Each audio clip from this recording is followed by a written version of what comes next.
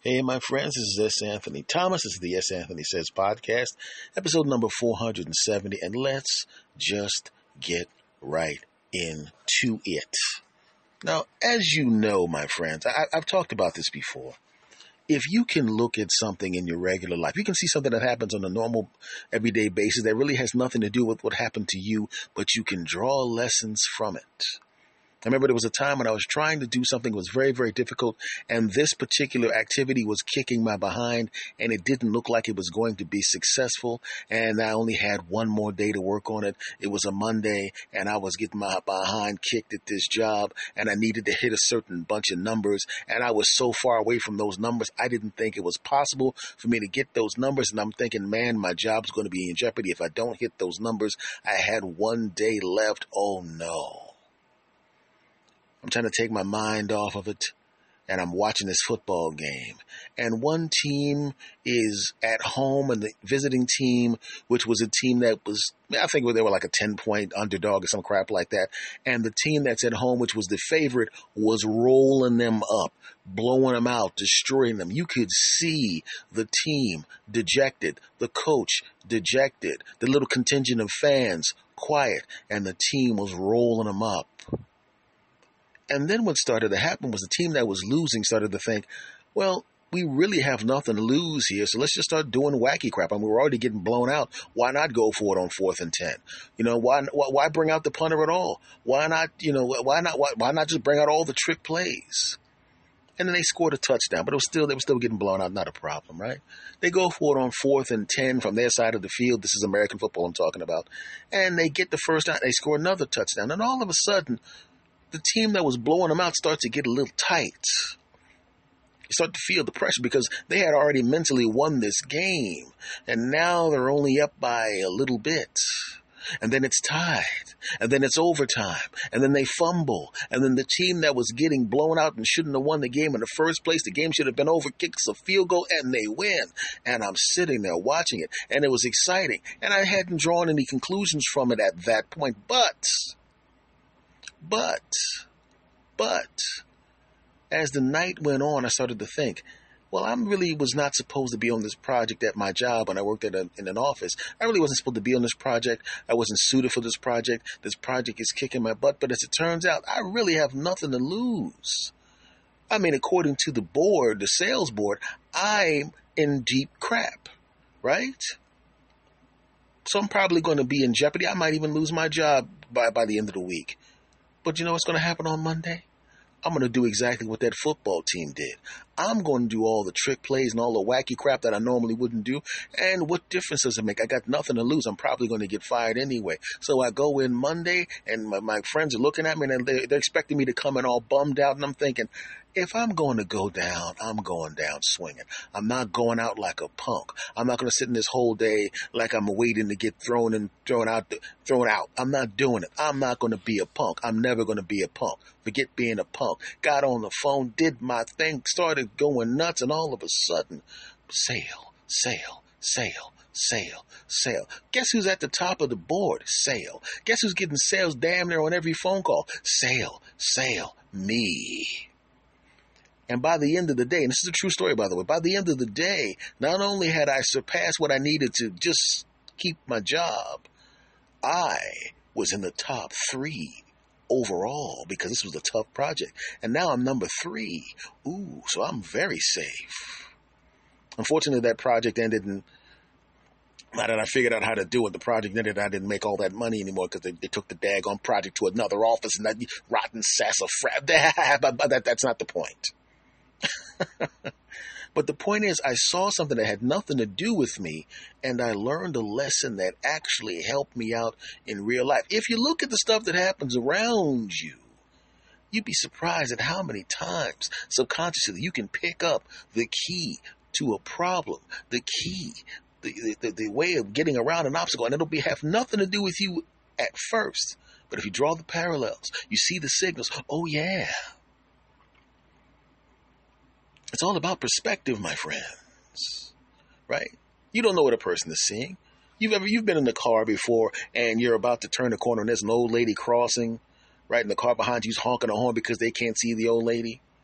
And then they feel like a dope when they finally see the old lady, like, oh, I guess that's why he wasn't turning, because he didn't want to roll over an old woman. Yeah, that's right, stupid, behind me. I remember driving past a school on the way to visit some friends, and I didn't know that they had put in these, they put those rubber street speed bumps that they bolt to the ground because there's a school there, and this was a long stretch. And unfortunately, people would take this long stretch as a way of finding out just how fast their car can get in this in this long. People would turn into the speedway, so they put the speed bumps in to keep people from driving that fast, and also to preserve kids' lives when school was in. But the thing was, these were new. Like if you had come back a week earlier, they weren't there, so people would turn that corner and ready to step on the gas. They're ready to go. But as it turns out, there's speed bumps there now. And I see the speed bump. They hadn't even painted it yet. I see the speed bump, and I slow down. There's a car behind me that wants the race. Think they're in the Grand Prix in Vegas, right? And then right behind me, the person's making faces and talking the horn and making hand signals and driving too close to my car. And I hit the speed bump slowly and go over, and it's a big speed bump. And they see the speed bump, and I watch their body language change. They have a look on their face as if they knew that they were a piece of crap. And they made it a point to stay way behind my car. I always call that guilt distance. When somebody's an ass behind you and they realize there's a reason why you made the evasive action, there's a reason why you slowed down, and now they realize they're an ass for acting like an ass with their dumb ass behind your ass. You dig? Cool. And that's because you never know what's going on with somebody else. If you don't pay attention to what's going on around you, you don't know. Like I said, you can learn life lessons from football games. You can learn life lessons from a speed bump, too. Because I remember back in the day when I worked in an office, I remember back in the day how we didn't understand the perspective of somebody else. You don't know what's going on with somebody else. We worked in an office, a different office, because I've had a few sales jobs back in the day. And the manager, the sales manager, the person that oversaw hundreds of us, was a complete pain in the buttocks. Mean, nasty. I mean, he didn't even have the job that long, but he was tearing people a new a-hole and screaming, "Hey, you mother-sucking jasses." Even the slightest thing, he'd get in your behind, and we're all looking at the guy like, what a piece of crap. There's no reason for him to be that mean and all of that crap. We couldn't stand him, but he did a good job so they wouldn't get rid of him. Oh, it was a horrible few months. And then one day, in the middle of a meeting, right, his wife walks in, and she had a look on her face like, I'll put it to you this way, if there was a serial killer in the room, he would look at her and go, whoa, she needs some control. She needs to be watched out for. I'm scared. Somebody hold me. That's what I'm talking about. She looked like that. Not ugly. I mean, just mean. And then she proceeds. You ever watch a movie where the wife comes in and dumps the clothes and takes personal items like your computer and slams it on the floor and kicks it and says, "Hey, you take that, you sassafras Jehoshaphat," and says all sorts of disparaging things, calls him all sorts of names, talks about and extols the virtue of the guy she dumped him for and lets him know that's why I cheated in the first place. You're not a man. Talks about the size of his genitals in a way that is not exactly complimentary and all of that kind of crap, and does it in front of hundreds of people. Didn't even notice we were there. So busy being mean to this guy. So busy saying horrible things. So busy trying to hurt this man. And she was successful at doing it. So busy trying to hurt this man, and she was good at it. So busy trying to hurt this man, something tells me it wasn't the first time. And then she turns and sees us.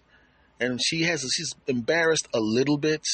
But then she kind of smiles because she realized not only she said those things, if she said those things in private, it would have crushed his soul. But now she said it in front of all the people that got to look up to him, and he has to see every day. And she looks at us while she says more things that are even worse than the stuff she just said. And she smiles and she flips her hair, walks out of the room, and storms out.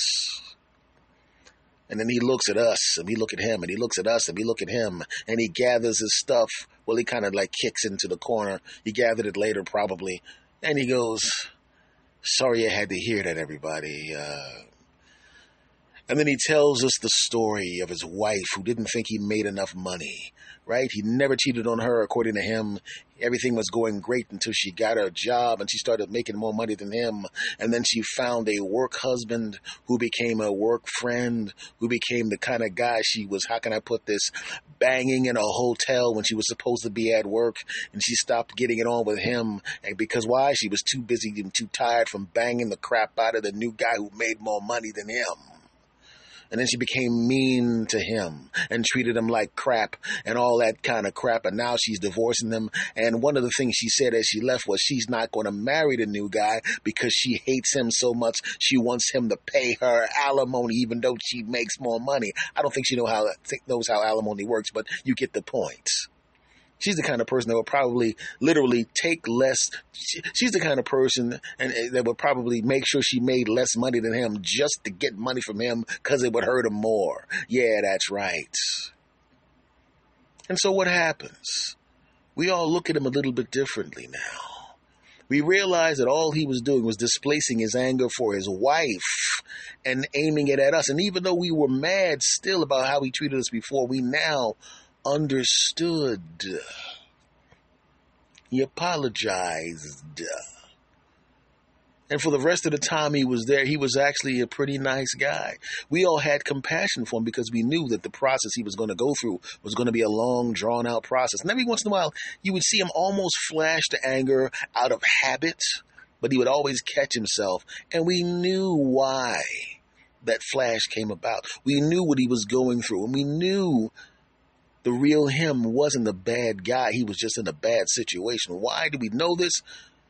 Because just like that car that's behind you at the speed bump that's honking his horns and you're mad and they're mad at you, when they realize that there was something that was beyond your control happening and it puts you in a bad position, meaning you had to slow down for a speed bump. Well, now, all of a sudden, just like the person driving guilt distance, staying back behind you, giving you some space and not running up behind your car, we gave him some distance when it came to being upset with him. If he had an occasional flash of anger, which he always caught, and apologized. And after a while, he didn't even have those flashes because he was kind of resigned to what was going to happen. I wonder what happened to that guy, because after that, I started, doing okay with the comedy thing and got the hell out of there. So, right. But I wonder what happened. But it just reminded me of how you can see from your perspective, not see from the other person's perspective. And once you see from their perspective, in addition to your perspective changes and you have compassion. Right? And just like with the first little piece of the story I told you, you can always, I would suggest, and this is what I usually do, every time something interesting happens around me, I kind of mentally store it. Because I know at some point in the future, something's going to happen, and that thing that seemed like it was inconsequential, like that football game, that thing is going to come into play, and I'm going to be able to use the lessons from that thing to make whatever I'm dealing with at the time a much better situation for myself. I would suggest you do that, my friends. Right? There's many life lessons that are right in front of you. You're right, and because they don't, like I said, because they don't directly affect you, or because it doesn't seem like it applies to you, it does. You may see a couple arguing, right? And the argument may be about to go nuclear, and then one of them goes, what are we doing? Why are we about to argue in a store about this? We're literally about to argue and have a knockdown, drag-out argument over which type of pickles to get. The pickles cost $6. We could just buy both jars of pickles, and then you eat the pickles you like, and I eat the pickles I like. If you're wondering, I actually saw a couple about to literally have a knockdown, drag-down argument about which pickles to take home, and I'm looking over at them going, the pickles in that jar cost like $2.59. You could literally just buy 2 jars of pickles and then each. That's what I'm thinking immediately. And another thing, you never. Oh yeah, well you never get the bucket to shake it. Yeah, well let me tell you something. And then they realized how dumb it was and stopped. Now that doesn't matter. It doesn't have anything to do with me, right? Of course not. So why would I remember that? Because at some point after that, I was in a situation with someone Can't talk about the situation as it turns out because I don't want to portray any confidences. We were about to get into an argument over something dumb. And then I sat back and I went, wait a second. Are we really going to argue about that? That's what I said in my head. What? We're not arguing about that. And I realized it wasn't that important. So I said to the other person, I was like, are we really going to argue about this? How silly this is? I said, look, this. I can't talk about it specifically. I wish I could, but I can't. This, and I just went blah, blah, blah, blah, blah, blah, blah. And the other person went blah, blah, blah. And then that was the end of it. We started laughing about it. We almost got into this big argument. For what? But I might have allowed that argument to continue had I not seen the couple about to get into an argument over some pickles. You never know where the life lessons are going to come from, my friends. You never know. So always pay attention. One more thing. Thanks for listening. Do me a favor. If you love this podcast, and you do me a favor. Rate and review this podcast on whatever podcatcher you're listening to it on. If you love this podcast, and you do, tell a friend to come back and listen to one of these 9,000 episodes I've done. If you love this podcast, and you do, subscribe. No matter where you are, whether it's Spotify or any other place this podcast is playing, make sure you subscribe, okay? Much love to you, my friend, and I will talk to you later. Take care.